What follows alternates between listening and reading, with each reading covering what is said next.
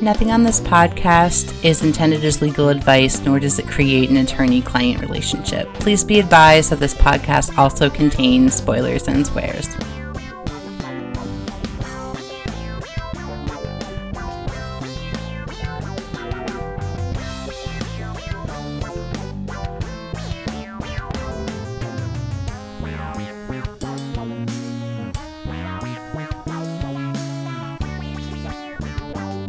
Welcome to Murder, She Woke, a podcast about photography, hoochie coochie, and lots of openings for seaman jokes. I'm your host, Laura. And I am your other host, Elizabeth. Well, I feel like we got our first seaman joke out of the way with the Yes, but I hope there's much more seaman jokes to come. Well, it's also really funny because apropos of that, we have our very own seaman coming on the show. Sorry, I'm just like laughing at my own stupid fucking jokes. Like I'm done. To tell us all about admiralty and boat law, which is actually pertinent to today's episode, and not just because it gave us an opportunity to make another seaman joke. So, a quick funny story. When I was practicing law, I had a client who emailed me and asked me to write a cease and desist letter. Not a cease and desist, but a cease, S-E-A-S. and desist letter. And I responded and said, "Oh, I'm sorry, but we don't practice maritime law." What did they say? He said, "No, just write a letter telling them to stop what they're doing." And I said, "Oh yeah, I can do that." We don't know that much about admiralty law or sea stuff, which is why we brought on a special guest. So stay tuned for that after we get through this recap with a minimum of jokes about seamen. Are you ready to discuss Season 1, Episode 15, My Johnny Lies Over the Ocean? Oh, I am so ready. I love this episode. This episode starts out with, I couldn't figure out if it was like a flashback or an 80s dream or something, but it had that like kind of blurry outline. The edges are all soft and white. And there's this lady. It just reminded me of a bad Lifetime movie. When she spends a lot of time like walking around a pool and then in the pool and then getting out of the pool. And the lady walks into her house still in this dream or flashback or whatever. And she sees supposedly her husband, partner, man who lives in the house with her. He dead. He's on the living room floor. He's got a gun in his hand. And you don't see his face or anything, but you see that there's blood. So you're like, okay, fine. Blood. Dead. Whatever. And she kind of has this freak out, of course, which would happen when you find your husband, partner, boyfriend dead, I assume. Then this person wakes up and like, it was a nightmare, but it was like also like a flashback nightmare. It turns out that this woman having a nightmare is confined to, I guess, a mental hospital they refer to as a sanitarium. And we see an older gentleman who is identified as Dr. McGill, which for those of you that don't know is Jessica's maiden name. So Dr. McGill is having a talk with the younger doctor, who is apparently this woman's doctor. They're talking in exposition, but they're also kind of talking in that paternalistic way where they like can't trust a woman to have any agency or make any decisions for herself. So they're like talking about her in the third person about like what's best for her and how it's okay for her to go on this cruise because a woman who just spent a week in a mental hospital, like you want to like send her out to sea. There are two men discussing this woman's health and well-being, like she's not an agent in her own care. So that's super fun. And it turns out that Pamela, who is the patient, is Dr. McGill's daughter, Jessica's niece, one of many. She and Random Handsome Doctor are talking about Pamela and her plans to go on a cruise ship, and then we see Pamela pull up in a cab and kind of wave, and she looks like she's a woman in her 20s. She's normal looking, I guess. Like, her hair is not as big as most people's hair in the show. So, like, she's kind of unremarkable, but, like, she's pretty. She seems pleasant enough. After they wave goodbye to Pamela, we see an 80s limo pull up to a cruise ship in a harbor at a place as yet undetermined. It is also interesting to note that this ship itself is actually like an old ship, and it was not modern by its time, which was something that our special guest pointed out to me when we were watching it. Was like, that's a really fucking old ship. Why are they going on a cruise from something from like the 19th century? So that was kind of weird. So we see a random 80s couple, Andrea and George, and she makes a remark about having to call the office, so we know that she's powerful and wears the pants in the family, and George is just like, whatever. In the meantime, there is a incident. It's like not an incident, it's like a vignette or an instance where Dr. McGill is taking pictures of Jessica and Pamela. Jessica wants Dr. McGill in the photo, so they flag down a random passerby who happens to be Andrea, Power Lady, and they ask her to take a photo. And she's sitting there looking at a camera like it's like from outer space. Like, she doesn't know what to do. She doesn't know what buttons to push. And she probably put her thumb over the flash or something terrible like that. I don't know. But she's struggling with the camera. She finally gets a picture. And then they kind of go their separate ways onto the ship. Apparently, we also learned through exposition that there is like an actual like photo lab on the ship where you can get your photos developed on the ship. So I don't know if that is standard. I have no idea either. I thought that was odd that people would probably just wait till they got home to get their pictures developed, but the show wouldn't have worked if if there wasn't a photo development lab on. They want to get the photos developed so they can see what it's like to be on the ship that they're still on. So, in the meantime, we see a cab pull up and two women get out and they have suitcases and they are running because they are late. And I have them down here as knockoff Laverne and Shirley, but you had some interesting factoid about one of them, which was something that I didn't know. So. Yes. So one of these ladies is Vicki Lawrence, who was on the Carol Burnett show and who is also... She also played Mama in Mama's Family, which was a hilarious show, I think in maybe the 60s-ish, right around the Carol Burnett era, which may have been 50s. I'm not real sure, but Vicki Lawrence is hilarious. She's probably one of my favorite side characters that has appeared on the show. Once we get on the ship, they're walking around, and Pamela and Jess are kind of talking about Johnny, who was Pamela's husband, about his suicide and how it completely fucked her up in the head, and she's having all these nightmares, and she's got the SADS, which is reasonable, and it's not entirely clear how much time has passed between when her husband offed himself and when this is taking place.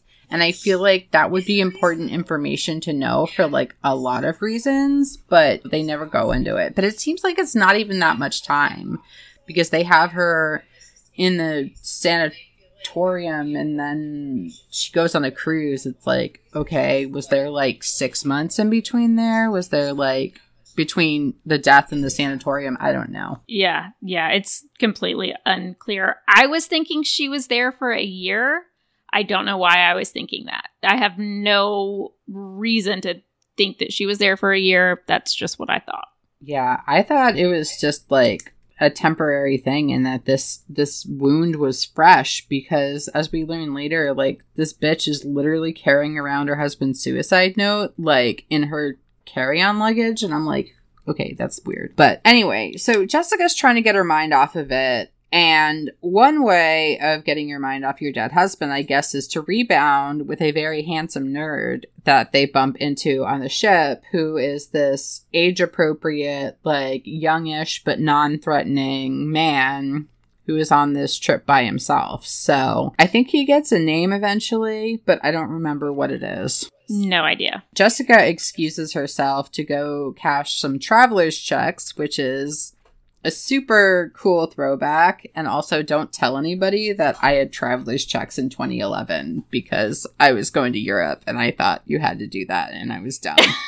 I didn't realize my credit card could work over there, but turns out they'll take your money in any form that you give it to them. Down in the purser's office, I thought I had misheard. I thought it was bursar, like at a university. Oh, that makes sense. But turns out it actually is purser, like Purser, which is a nautical term for the bursar on the ship, essentially. So it wasn't until I looked up what a purser was. So I always thought that a purser was like the guy who carries the luggage because he was obviously carrying the women's purses onto the ship. So he's just the luggage guy. I was wrong. Yeah, the purser is this very nice 40-something-year-old lady with big hair. I think her name is, I wrote it down. Shelley, yes. So Jessica, as a way, I guess, of kind of wheedling some information, puts on this big song and dance about how she's so sorry that her publisher had to use her influence to get her onto this overbooked ship and blah, blah, blah. To which Shelley says, oh no, nobody wants to be on this cruise. It's terrible. We're only 90% booked and a lot of the bookings were last minute. So I'm not entirely sure why at this point that information was relevant or why Jessica wanted to know, but it again becomes relevant later. Back in the Pam's cabin, she still has this ad, again, completely understandable. She brought her husband's suicide note along on vacation, which I got into a little bit of an argument with the other person I was watching the show with about whether that was weird or not. And she had mentioned, like, it's not weird to carry around a picture of your deceased relative or husband or whatever, but I'm like, a suicide note isn't a picture. Like, I mean, I think you can look at a picture and remember the good times, but if you're carrying around a suicide note, that serves one purpose. And I mean, I can't imagine going through that situation, having a loved one, especially a spouse, commit suicide. So I can't say what I would or would not bring with me on a cruise ship, but it's definitely dark. It's definitely dark. I'll say that.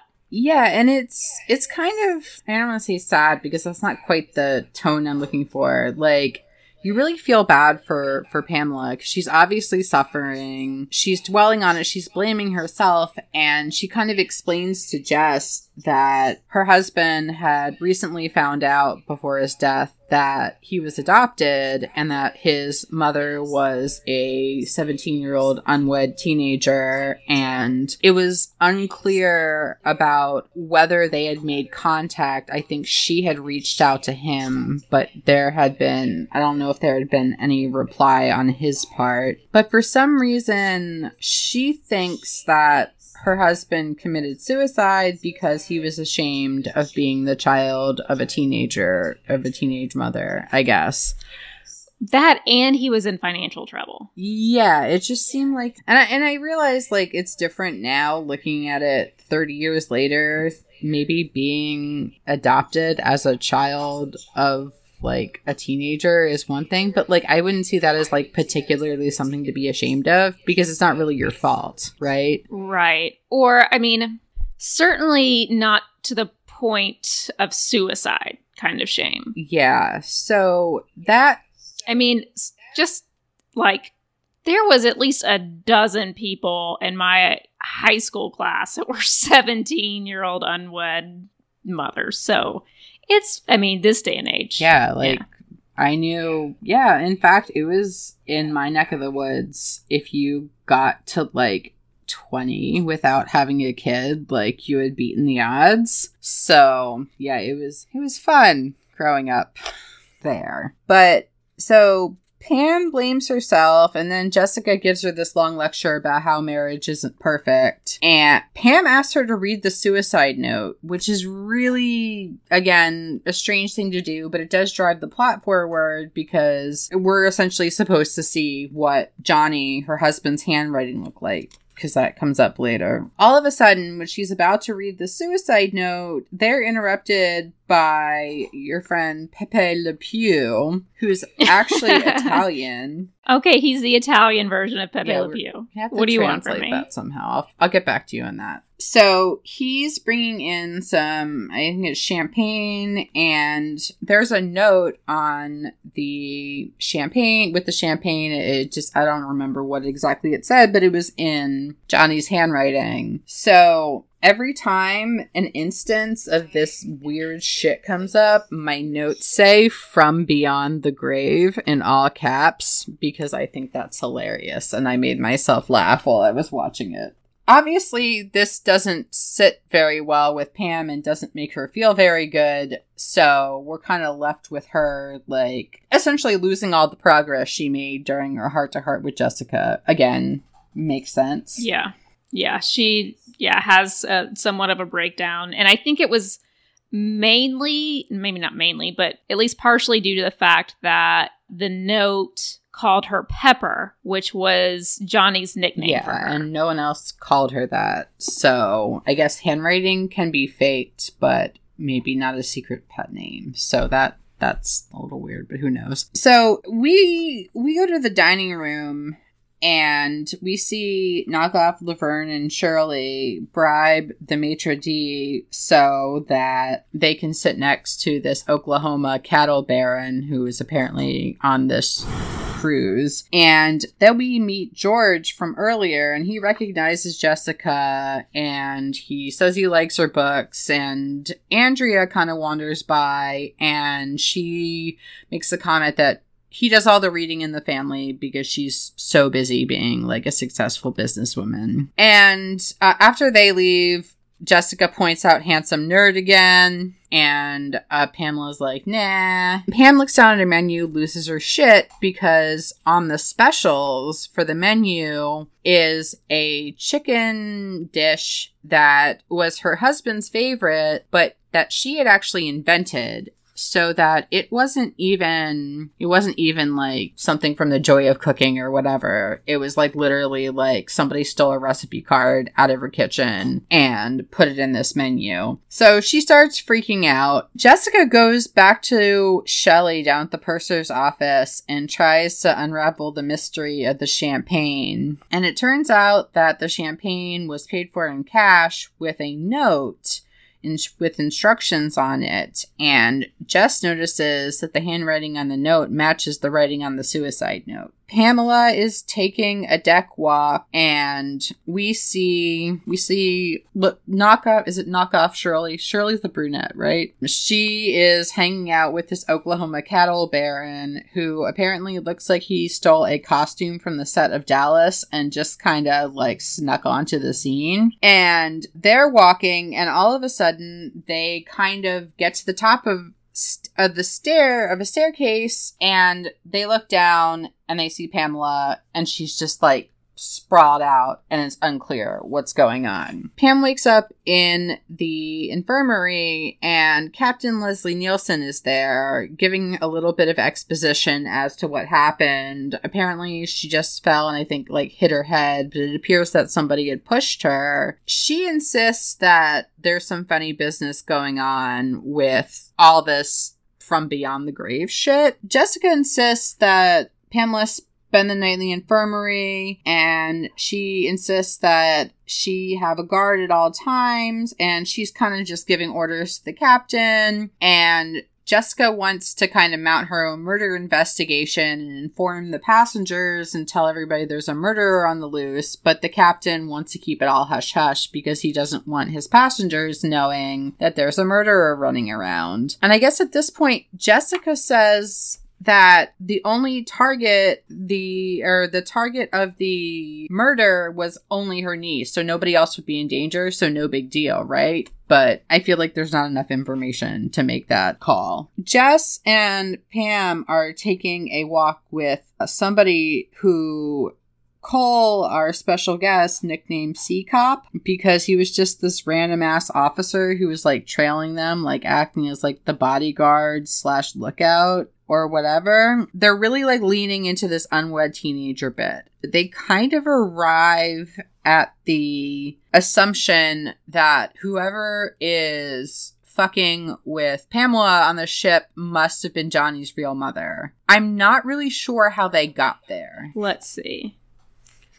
How does that translate? Oh, it must be his birth mother, like 30 years later or 20 years. So at this point, though, they haven't determined that it's the birth mother. Yeah, but they're suspecting, because that comes up pretty early as a theory that Jessica has. Because she comes to the assumption or she kind of posits later that there are basically 4 people on board that could be his birth mother, either Andrea, Laverne or Shirley, and Miss Shelley, the purser, and that both Laverne and Shirley and Miss Shelley were last-minute additions to the cruise, meaning they booked after Jessica and Pamela booked, which meant she theoretically knew she was on the thing. I think that Jessica's theory is that whoever is terrorizing Pam has a reason to terrorize Pam,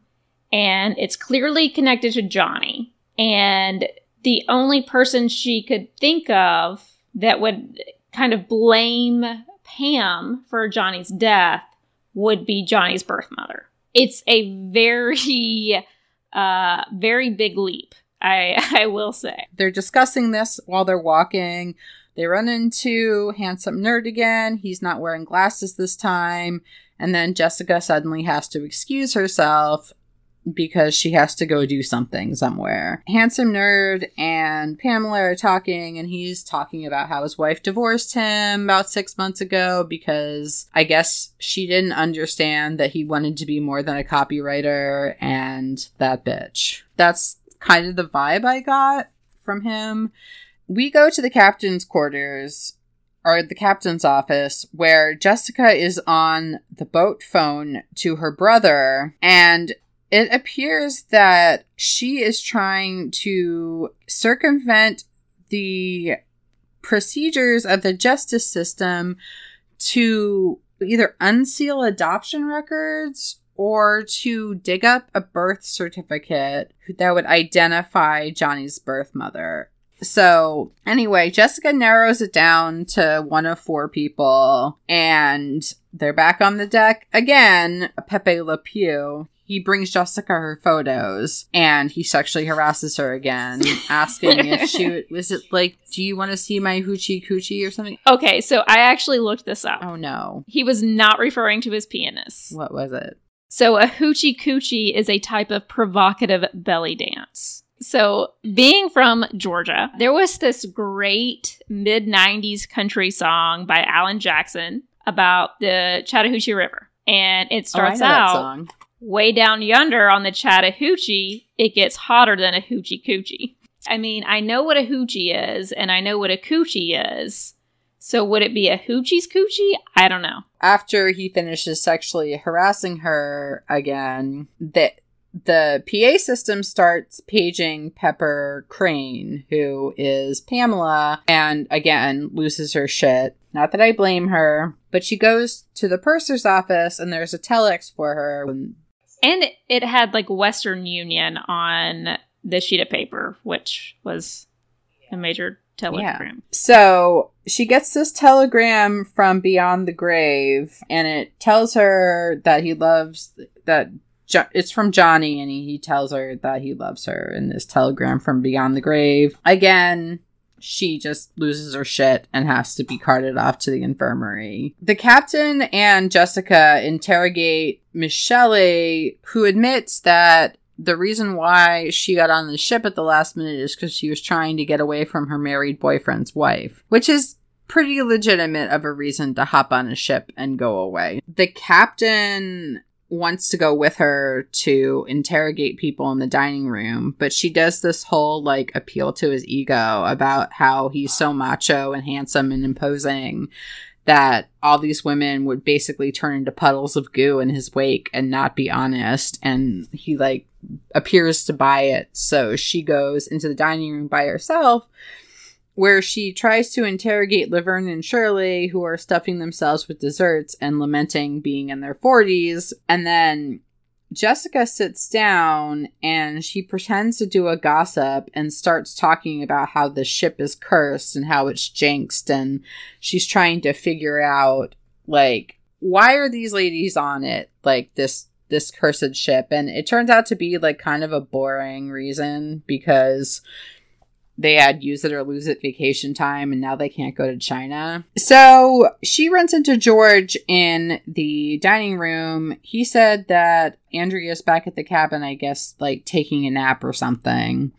And he's wearing an ascot and he looks like a real shit weasel. And that's just my impression of him. We had actually learned earlier on that they had only recently been married. So they had actually honeymooned on this ship. And it appears they'd only been married for like a short period of time. We get back to the cabin and nobody answers the door.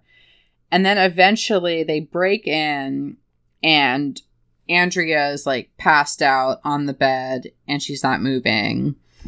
And she appears to be dead. And there's like an empty bottle of barbiturates because that seems to be like the weapon of choice around here.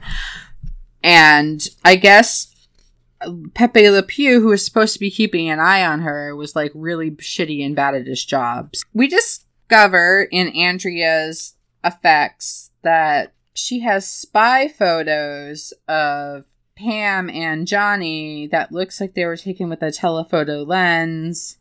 And this pretty much proves Jessica's theory that Andrea was Johnny's real mom, and it's not clear why she was on the ship, but essentially the working theory is that she was terrorizing Pamela as revenge for, I guess, indirectly killing her son.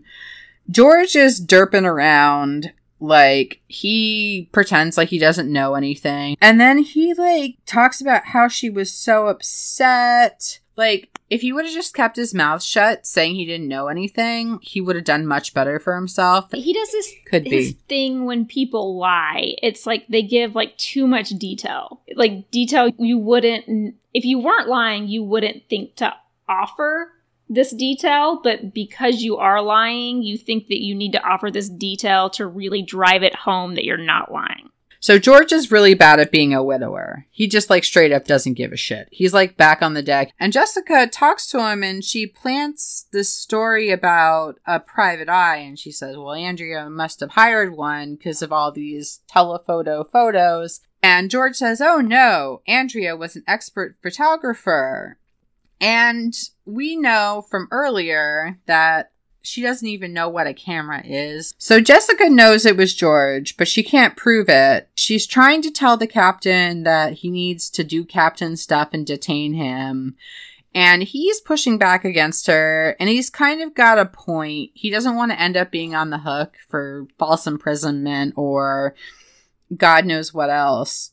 Basically, there's no evidence that he's committed a crime, much less murder. Yeah, because they don't even know at that point that it is murder. She's obviously dead, but like, was it suicide or murder? And Jess is trying to sell him this theory, and he's like, nah, bro, nah. George is toasting his dead wife's picture and twirling his mustache while he talks to himself about how much money that he has now that she's dead. Okay, can I make a comment here? That is a very large picture of Andrea. Just Andrea. Why would they have brought this very large picture of just Andrea onto the cruise? I had that, like, exact same thought. I'm like... It was just so weird because it's not like a little 5x7. This is like a portrait. It's like in a frame. Huge. Yes, in a very it looks like something frame. your grandma has, like on her piano. And it just makes no sense why you would bring a picture of the person that you're traveling with. Maybe she was like handing him out like headshots. So I thought that was very misplaced. Jessica shows up at his door. And this is one of my favorite Jessica Fletcher performances because she is pretending to be drunk, but she does it in this, like, help me describe this because I don't know. Someone who has never been drunk before is pretending to be drunk, and she's doing it with a full bottle of wine. I admire her commitment to that prop. I wonder if she like filled it full of water or something, like just to kind of sell it, because she has like that full coat and hat on. Now that you mention it, I don't either. But you know what she should have done is she should have put some lipstick on her teeth. Jessica tells him that she's on to him. She knows what's up. She's going to tell the captain, and then she's going to tell the police. She shows him this photo that Andrea took of her and Pam and Dr. McGill, and like half their heads are cut off. So like obviously like she's just a really shitty photographer. And this is enough to alarm him that he tries to lure her into the room with promises of booze. She tells him to fuck off, and then she just kind of goes on her little deck walk at night where nobody else is. After Jessica leaves, he starts to follow her, but then he comes back and gets a jacket. Mm-hmm. And it's like the brightest red jacket ever. I'm like, if you're going to skulk around and do crimes, like, wear something dark colored so people can't see you from outer fucking space. They kind of skulk around for a while. Jess is stumbling, but obviously Jessica knows what's up. She's putting on this whole act for him. She gets to the top of the stairs where Pam fell, and it looks for a minute like George is about to push her down the stairs too. And then all of a sudden, George is busted, and there's like a camera flash, and Pam kind of steps out of the shadows with a Polaroid. I think it's a Polaroid. And C-Cop like busts out of nowhere, and it's all over in a matter of seconds. They get off the boat, and some cops in shorts and funny hats arrest George. So we're not in America anymore, apparently. So our best guess was Bermuda, but that's pure speculation. We get like a really short exposition to like cap this episode off. George was a shit weasel. He married Andrea, and then she told him about her son from when she was a teenager, and he was trying to... I guess I'm a little bit confused because I know I wanted to kill her, but I'm not sure why he felt the need to terrorize Pam. So Captain Leslie Nielsen is explaining kind of the whole backstory, and George finds out, or Andrea tells George about this child she has when she was 17 and gave it up for adoption. And George wants to kill Andrea for her money because she's like into real estate or something and has a shit ton of money. And okay, so it makes sense that George would frame Andrea for terrorizing Pam. Because the theory was, okay, Andrea's going to terrorize Pam because Andrea's pissed off at Pam for Johnny's suicide. Andrea can't actually kill Pam, so she's going to kill herself. Okay, that's weird. I can buy that. But what I don't understand is that previously, George's plan was to first terrorize Johnny. And then when Johnny killed himself, he was like, oh, well, I'll just terrorize Pam instead. But then Pam goes into the sanatorium or whatever it is. And then when Pam leaves the institution, this is his first chance at terrorizing her and setting up his plan in motion that will eventually kill Andrea and make it look like a suicide. But I just don't understand how terrorizing Johnny ever made sense or worked into the plan. So the only thing that I could possibly think of is maybe he was afraid that if she had like made contact with him, that she was going to like reconnect with him and maybe like put him in the will and stuff. But here's the thing. She never made contact with him because there was the comments made that shortly before Johnny died, his mom reached out to him, sent him a note. They set up a meeting to meet, but she never showed up. That was actually all George's doing. So Andrea never knew who Pam was. Andrea never went through to discover who Johnny. It is very convoluted, but I think the scheme is that, yes, Andrea is guilty for giving her child up. She hires a private detective to figure out who the child is, where he is. But then before she can have a relationship with him, the child, Johnny, commits suicide. And then Andrea's angry and upset, so she's blaming Johnny's wife. And so she's going to take her revenge and kill Pam. But she tried to push Pam down the stairs, couldn't do it, or she did it, but that didn't kill her. Now everyone's figuring out that Andrea is terrorizing Pam, so now she has to commit suicide. That was a really long walk, but I think it was the right direction. And I think that's the only sense that can be made out of this. Yes, but George's plan was to initially terrorize Johnny because he set up the meeting with Johnny that was supposed to be between Johnny and his mom. And then that was like a fake meeting. So I don't understand the point of terrorizing Johnny. I understand terrorizing Pam, but not Johnny. Yeah. That I'm just that is weird. Because, I mean, you could have just left the fucking thing alone and nothing would have happened. Like, he could have killed her another way without dragging 5 other people into this. Yeah. Yeah. I mean, she's a high power, probably like CEO or CFO or something. Like, make it look like the stress of her job got to her. Yeah. You can fake her suicide at home. Like... Yeah. As we learned from an earlier episode, like, just pump her full of barbiturates and stick her near an oven. Exactly. Yeah, like this, it was super convoluted and unnecessary. Yeah, and Captain Leslie Nielsen doesn't really do a good job of explaining, but what he does say is that George couldn't divorce her because they had only been married for a year. She made all her money before they were married so that none of it was community property. Mm-hmm. And then he asked her to, like, go to dinner with him, and that's the end of the episode. Oh, she says, "You're not going to show me your hoochie coochie, are you?" So, that is how it ends. So, Laura, do you believe in serendipity? Like the movie with John Cusack? Whatever Phenomenon. Abstract idea that movie was based on. Do you believe in that?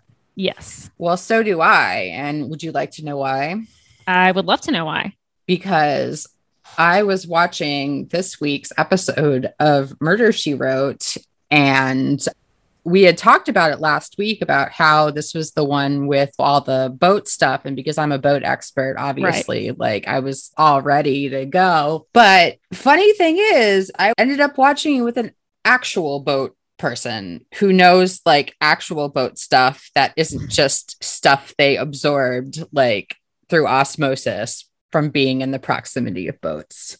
And you just happened to be watching the show and your friend was there? Well, we were hanging out and I hadn't watched the show yet and I knew I had to. So I'm like, you guys have to watch it. Either that or you can go home. Those are your options. So he was a good sport and he watched it with me, which ended up really coming in handy because obviously this episode has a lot about not only boats and ships, but like boat law and sea law, which is something that I feel like we don't have much opportunity to experience, especially since like neither of us probably go on boats a lot.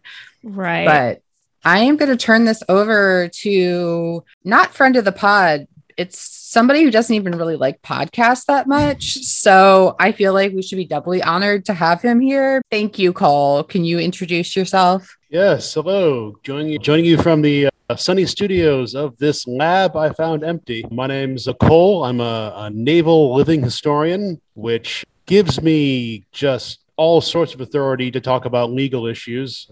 But basically a sea lawyer, if you think about it. But I was interested about this show because what happens with law at sea? It's actually kind of weird and has only gotten weirder over the years. And it's this thing called admiralty. And it's a very old fancy word that basically just means boat law.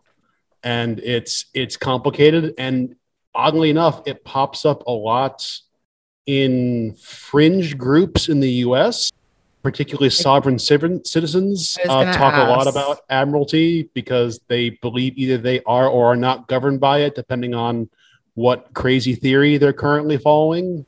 So the whole thing about where does admiralty law apply? In the olden days, it was basically like 3 miles offshore was considered to be a territorial limit for a country. It was then expanded in the 50s and 60s to 15 miles offshore, which is where your seasteaders come in. They want to get outside that limit. And then we have this weird thing called exclusive economic zones, where it's like, if there's something cool under the water, it's ours, but we don't actually have to have laws concerning what happens on the water. So basically, if you're inside the maritime limit, the laws of whatever country apply. If you're in these exclusive economic zones, then it's kind of a crapshoot whether they apply or not. And then if you're in the quote unquote open sea, whatever law applies is based on whatever ship you are flagged under. First of all, where are we in this show? I don't think we ever figured that out, but I think they were being very vague to basically like not try to localize it at all. The couple of things I noticed was that they left from someplace seemingly quite populated that a cruise ship could pull up to, so probably not rural coastal Maine. So we were guessing Boston, New Haven, something like that. And they didn't seem to be on the ship very long before they got somewhere. So they didn't seem to go that far. And the cops that did the arresting were wearing ridiculous pith helmets and cute white shorts. So I assumed that they were in Bermuda. Nothing of that was stated. But the only other thing that was notable was that when they were at shore getting on the ship for the first time, there was both American and Italian flags everywhere, which was a suggestion that the ship may have been flagged under Italy as opposed to flagged under the United States. Because at the time, and even now, Italy has more lax labor standards and lower taxes. What does that mean? First of all, like, are there any rules about like picking a flag? Can you just pick any flag? Absolutely not. That is what you were talking about with this idea of flags of convenience, where basically it's like being a pastor in the Universal Life Church of flags. You just go to a man in an office and pay him a very small amount of money, and then boom, you're now flagged under this country. Places like Panama, the Philippines, Liberia are the really bad ones. Cambodia and Colombia used to be that way, but they got cracked down on. But it's up to the country you are flagged under to basically make sure your ship is operating legally. And if the country you're flagged under doesn't give a shit, then you can kind of do whatever you want, including treating your sailors like absolute crap, polluting, carrying illegal cargo. Theoretically, you can be inspected by whoever you're delivering the cargo to, but it's an illegal gray area whether they're allowed to do it. It's not all countries allow you to do it. So I think the biggest part of this kind of in the episode is like the powers of the captain. First of all, Leslie Nielsen is a doll and we all love him, but it seemed like throughout the episode there was a little bit of confusion as to A, what his role was, and B, what his actual powers were. So, and shedding light on that's that. actually true in modern stuff as well. Like what the captain can and can't do is in a weird gray area. The big thing this pops up a lot with is in terms of pirates. To what degree can a captain fight pirates? And there's a lot of questions about that because, murder is still illegal no matter what flag you fly under, but also self-defense is an excuse for most things. But basically what it breaks down to is that, in some situations, a captain is basically just like the loss prevention guy at Target. He can tell you to stop. He can maybe lock you in a room until the cops show up, but they can't touch you because that's assault maybe. But a captain also has a liability to protect the passengers, the seaworthiness of the ship, and the cargo. So if you are a passenger that interferes with any of those three things, particularly the safety of the ship, he gets greater powers to restrain you to make sure you basically don't kill any passengers or make the ship sink. So in this episode, there was a murder on board the ship. So what country or what authority would have jurisdiction to prosecute the murderer? First of all, whatever country the ship was flagged under, so either the US or Italy, whatever port they were going, because it sounds like the guy got arrested in Bermuda. And thankfully, this is an easy one because murder is illegal everywhere. For things that aren't necessarily illegal in every country, there is also a jurisdiction under the UN, because the UN operates under the United Nations Convention of the Sea, and they have their own separate judicial system, kind of like the World Court, that can handle things. They generally don't worry about murder because, again, murder is legal everywhere. But things like cargo that's illegal in some places, but not illegal in other places, things you can do or not do to your crew, sometimes those will be arbitrated to the UN because maybe the country that you're operating under is cool with it, but you think as a sailor it's not cool, so you can bump things up. Big thing, migrants is a huge one. Like if you find migrants on your ship, what do you do with them? That is hugely different depending on what country the ship's flagged under, and you can kind of appeal that to the UN. But the captain in this case is sort of like a cross between a security guard and a private eye. He can detain people, he can collect evidence, but he can't really hold suspects so much. Like This is if he a thinks dumb you're a question, danger, but you're on a ship. Where are you going to go? Well, that's the main thing is you're already basically a prisoner. And I saw a very funny sketch where basically they just turn cruise ships into prisons because it is what they are. You can't really go anywhere. But the whole thing is, are you a danger to the crew? Are you a danger to other passengers? Obviously, if you're going to keep murdering people, they're probably going to want to lock you somewhere. So you stop doing that. But that's kind of one of the, broader principle of self-defense. That's the idea of the brig. Ships have brigs. Big fact, cruise ships have brigs. They got real nice brigs to keep people there. Like white collar prison, but ships. Well, it's just like you're acting an ass. We're going to put you here. And then what will often happen is if it's kind of some really minor petty shit, they will just log what you did and turn it over to the authorities at whatever port you go to. But you can still be on the ship. And if someone wants to bring charges, that's up to them. But the other thing is the captain has the right to kick you off the ship. He cannot do so unsafely. But if you're acting an ass and they're in port and that is not your port of call, too bad. We're not going to arrest you. We're not going to charge you anything, but you are no longer allowed to be on the ship.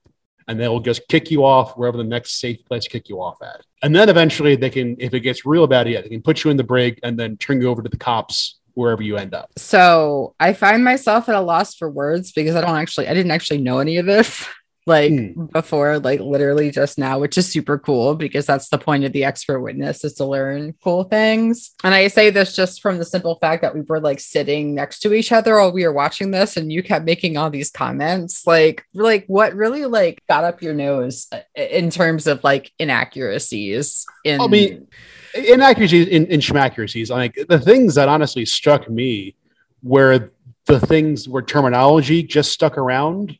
Like the person that runs the books on the ship and handles the cash, they still call them the purser. That is a term that's existed for like 400 years. And like, that's because they literally used to hold the money purse with all of the stuff on the ship. And they don't keep their cash in purses anymore, but they still call them pursers. And I thought that was really charming. So I thought that the term purser came from more like a bellhop guy who just carries the women's purses onto the ship. Like he was like a luggage hauler. No, so that's the steward. Well, I thought it was a purser. Like, you know, you still have ship stewards, right? And that was also an old ship position. The ship steward ran the food stocks. They were in charge of keeping account of the food on ship, and that was the steward. And eventually that just became kind of more like a cooking position. And then eventually just became like effectively a bellhop on ship is now the steward. And it's just, I think people particularly that serve on cruise ships want to pretend they're still in kind of that really old naval tradition, like they're doing big sea manly things. They want to keep using the same old terminology and all that. Like, I'm sure the guys on that ship still call themselves sailors, even though there's not a sail anywhere on board, because sailor seems cool. So they call themselves sailor. And of course, the uniforms are just crisp and white, and everyone has epaulets, and everyone's epaulets are different for all their little roles. And it's just everyone's in their dress whites all of the time, and they get even prettier uniforms on to go to dinner. And it's just like, you all are adorable. Like, you all are trying so hard to just seem like the biggest cracker jacks that ever lived. And it's just like, that's cute. So my ex-boyfriend was a deckhand on a yacht, but it was a private yacht, but it was like a big ass one with staff. And he had to be like an actual merchant marine for some reason to qualify. Is that like a thing? Like what is the deal with that? Yeah. So like, for example, our Captain Leslie Nielsen there, to be a captain, he has to be licensed as a master mariner. So it is a school you go to, and you get effectively they call it a master's license, not a captain's license. That's a distinction that used to be a lot more important back in the day and doesn't really mean much now between a master and a captain. Because back in the day, captains usually are also the owners of the ship, whereas the masters ran the ship day to day. And now today, in these days, the captains run the ship day to day, and the owners of the boat are some faceless corporation somewhere in the Philippines that don't even know you exist. How did you get into this hobby? An ex of mine, actually, when she was not my ex, dragged me into the hobby. They were getting a ride up to an event up in Havre de Grace here in Maryland. They were actually taking the Pride of Baltimore, which is a two-masted sailing ship that sails in and around here in Maryland, taking it up there, but the boat wasn't going back. It was going back up the East Coast when they were done, so they needed a ride back. And she was like, oh, you should come and give me a ride back and hang out with these people. And then they gave me, they put a hat on me, and they gave me some rum, and one thing led to another, and it basically just became grown-up Boy Scouts to me. So that's kind of how they hooked me. What would you have done if you were Captain Leslie Nielsen? I mean, it's interesting. One of the things that struck me as so interesting about it was actually the telex machine, this thing that could actually print documents at sea. And that was one of the things that changed so much, and why Admiralty law had to change was basically getting information out to ships was hard because they're in the middle of the ocean. So back in the day, it was actually really hard to know, like, this is what the courts were for, because you basically had to prove what a captain or crew knew and when they knew it, because maybe they literally weren't aware that they couldn't do this thing anymore because they were at sea and they didn't think that the law changed. Or the big thing with privateers is that, you know, they got a thing from the king saying, I can attack ships of this country. Oh, well, our two countries are now at peace. If I pretend that I didn't know that you're at peace, I can still attack these ships and I can get them as prize money. Yeah. I guess the other weird thing for me was the whole, because the captain is legally liable for the safety of the passengers. So it was such a weird pull for Leslie Nielsen to be like, well, sure, there's a killer on board, but he's not going to attack random people. He's here for a specific reason. I'm just like, Captain Nielsen, you don't know that. That's just like, that's a huge leap. And just like, well, sure, they tried to kill one person, but that's just because they don't like that one person. Everyone else is surely fine.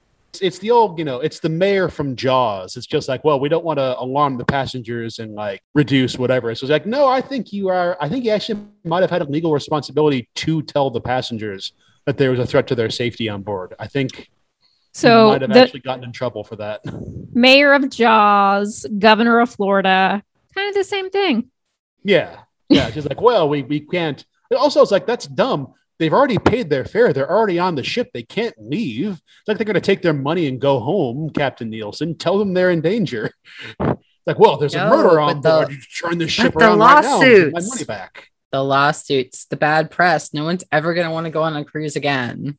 Well, but if someone dies, the captain is liable. Yeah, is the captain personally liable, or? Yes, the captain is personally liable. That Italian cruise ship that overturned a couple years back in Italy, where the captain clearly left super early and didn't try to oversee the safety of the passengers, he was held liable. It wasn't necessarily his fault that they got into an accident, but that he did not then behave safely afterward is his fault, and he was held liable for it, and he went to jail.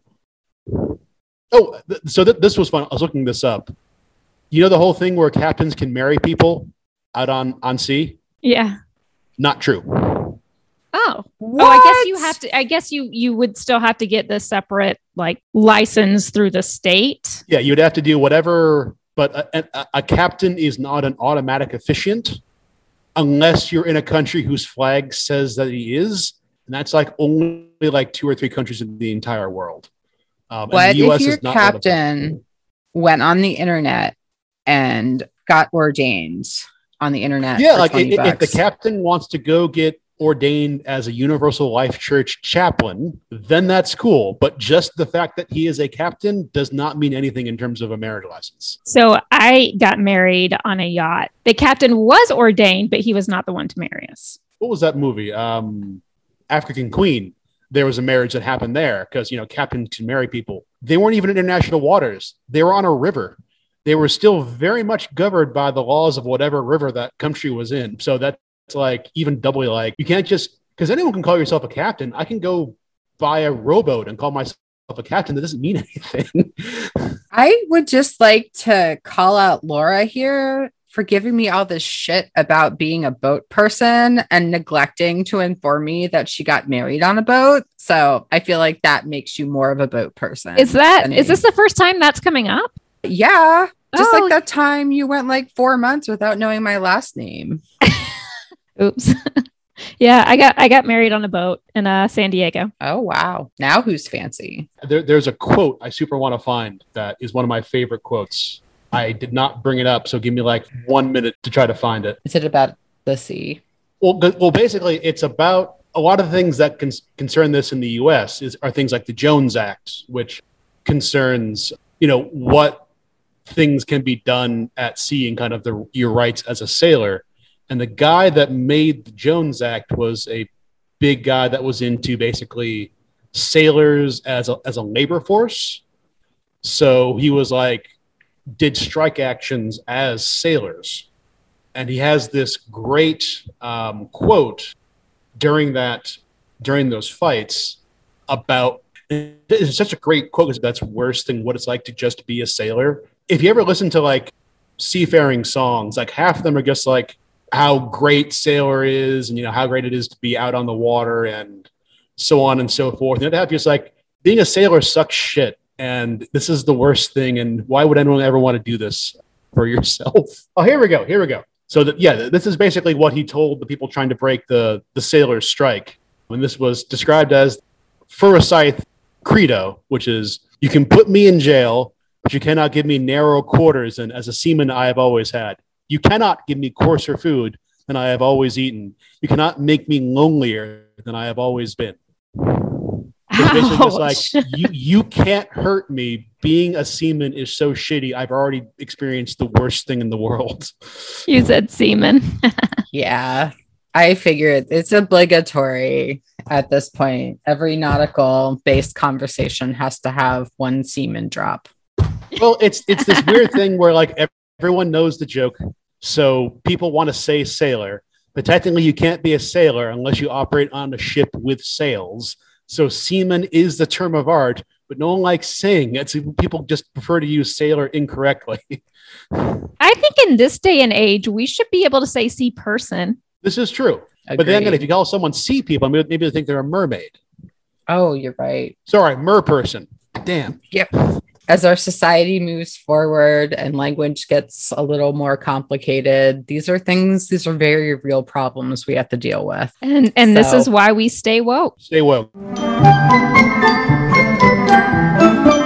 I think the first thing that like might be of more interest is like kind of what's going on with this birth certificate / adoption records, because it wasn't very clear what they were trying to do. Because as far as I know, birth certificates aren't like sealed unless like the court sealed them or something, which maybe I can see if the mother was a minor. This stuff goes into public record, like in the vital statistics. It's a little bit of bureaucratic jumble, but it doesn't seem to require any like top secret circumventing of the justice system. And it just seemed like they were trying to do something sneaky by bringing in Dr. McGill's friend, the judge, to which I say, like, judges have, like, they can't just do favors for their golf buddies, right? I mean, they do, but they shouldn't. Absolutely do. There was a judge when I interned at a public defender's office. He was constantly in trouble for doing shit like sealing his best friend's divorce record.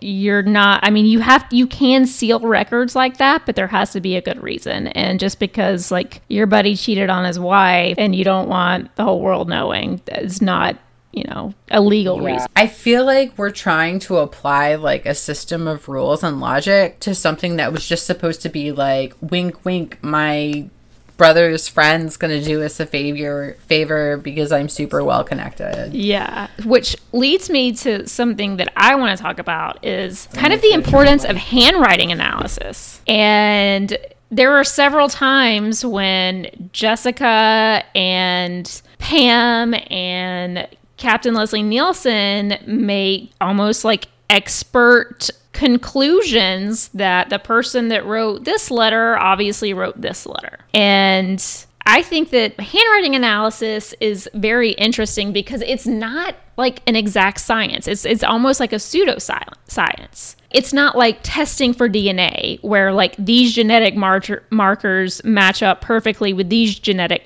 markers. Like what you're doing is you're having someone who, yes, has gone through education and training compare and look at like the physical characteristics and patterns of handwriting, which is kind of subjective. And what a lot of states are doing, which I think is kind of the better position to take here, is that people that qualify as experts in handwriting analysis, they can only testify as to the difference and similarities in comparing different handwriting samples, but cannot ultimately testify to whether or not this person here absolutely wrote this letter or document or did not write this letter. Yeah, I guess that was just like circumstantial evidence that she processed as a layperson, and it was part of a larger picture. That kind of like science or the kind of like pseudoscience like really, really bugs me too.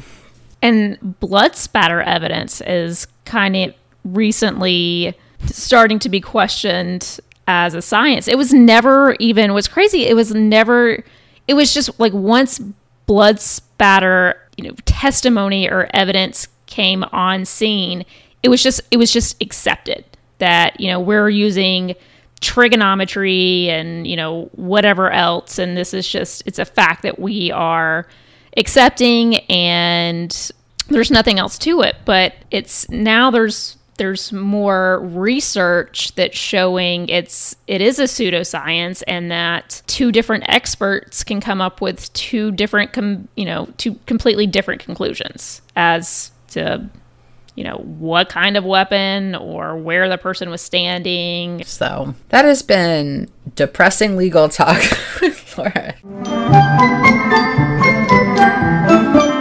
Laura, Did you like this episode? I really did like this episode. I loved Leslie Nielsen. I loved Vicki Lawrence. As sinister as it was, I really liked the whole gaslighting concept because it was creative. Obviously, I didn't like the loose ends again with the whole, like, why are we tormenting Johnny? You know, there's that I can't really follow. But overall, I'm going to give it 8 ashtrays. I give it like 7.5 ashtrays because, well, first of all, you know how much I like boats. Second of all, I thought that also like the gaslighting thing was like an interesting approach to it as well, and like a plot device that I feel like a lot of people strive to use but never really do it that well. But I felt like it appropriately fucked with her, and I thought that was actually pretty well executed. And, you know, like Leslie Nielsen and Drunk Jessica, there's like a handful of times in Murder, She Wrote where Jessica has to pretend to be drunk, whether she's hypnotized or she's trying to get information or whatever, and it's always funny. And while you were soaking up the sun, did you find a Golden Grady? I did. This one was a little difficult, but I decided to give it to the bodyguard / sea cop, who doesn't have any lines, I think. And I think Captain Leslie Nielsen's reasoning behind, you know, dubbing this sea cop the bodyguard is because he was the least indispensable person on board. He was just kind of like some random seaman that was just walking around that didn't have a job to do. So the captain was like, hey, you idiot face, you go watch her.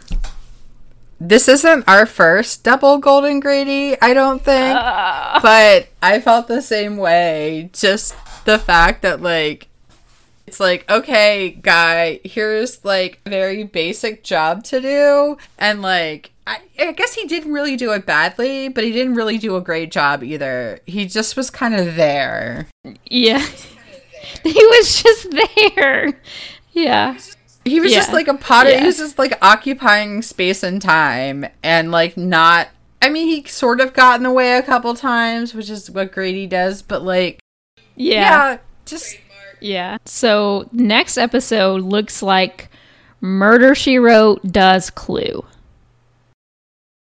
So this one is season 1, episode 16, Paint Me a Murder. And this has a really interesting guest star that I'm pretty excited about, who is Cesar Romero. I remember him specifically from when he played the Joker in the Adam West Batman. And he refused to shave his mustache, so he put the Joker paint over his mustache so you can, like, still see it. The birthday celebration for renowned Mediterranean artist is cut short when the guest of honor winds up dead. So I imagine there's an accusing parlor in this episode.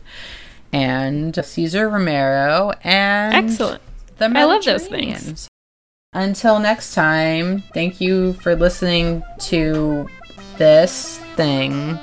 And thanks to our expert witness, Cole. And to Jeremy and Rachel, who helped make things look respectable. And to Maddie, our web person. Thank you, Maddie. Rate, review, and subscribe. And until next time, stay woke. Stay woke.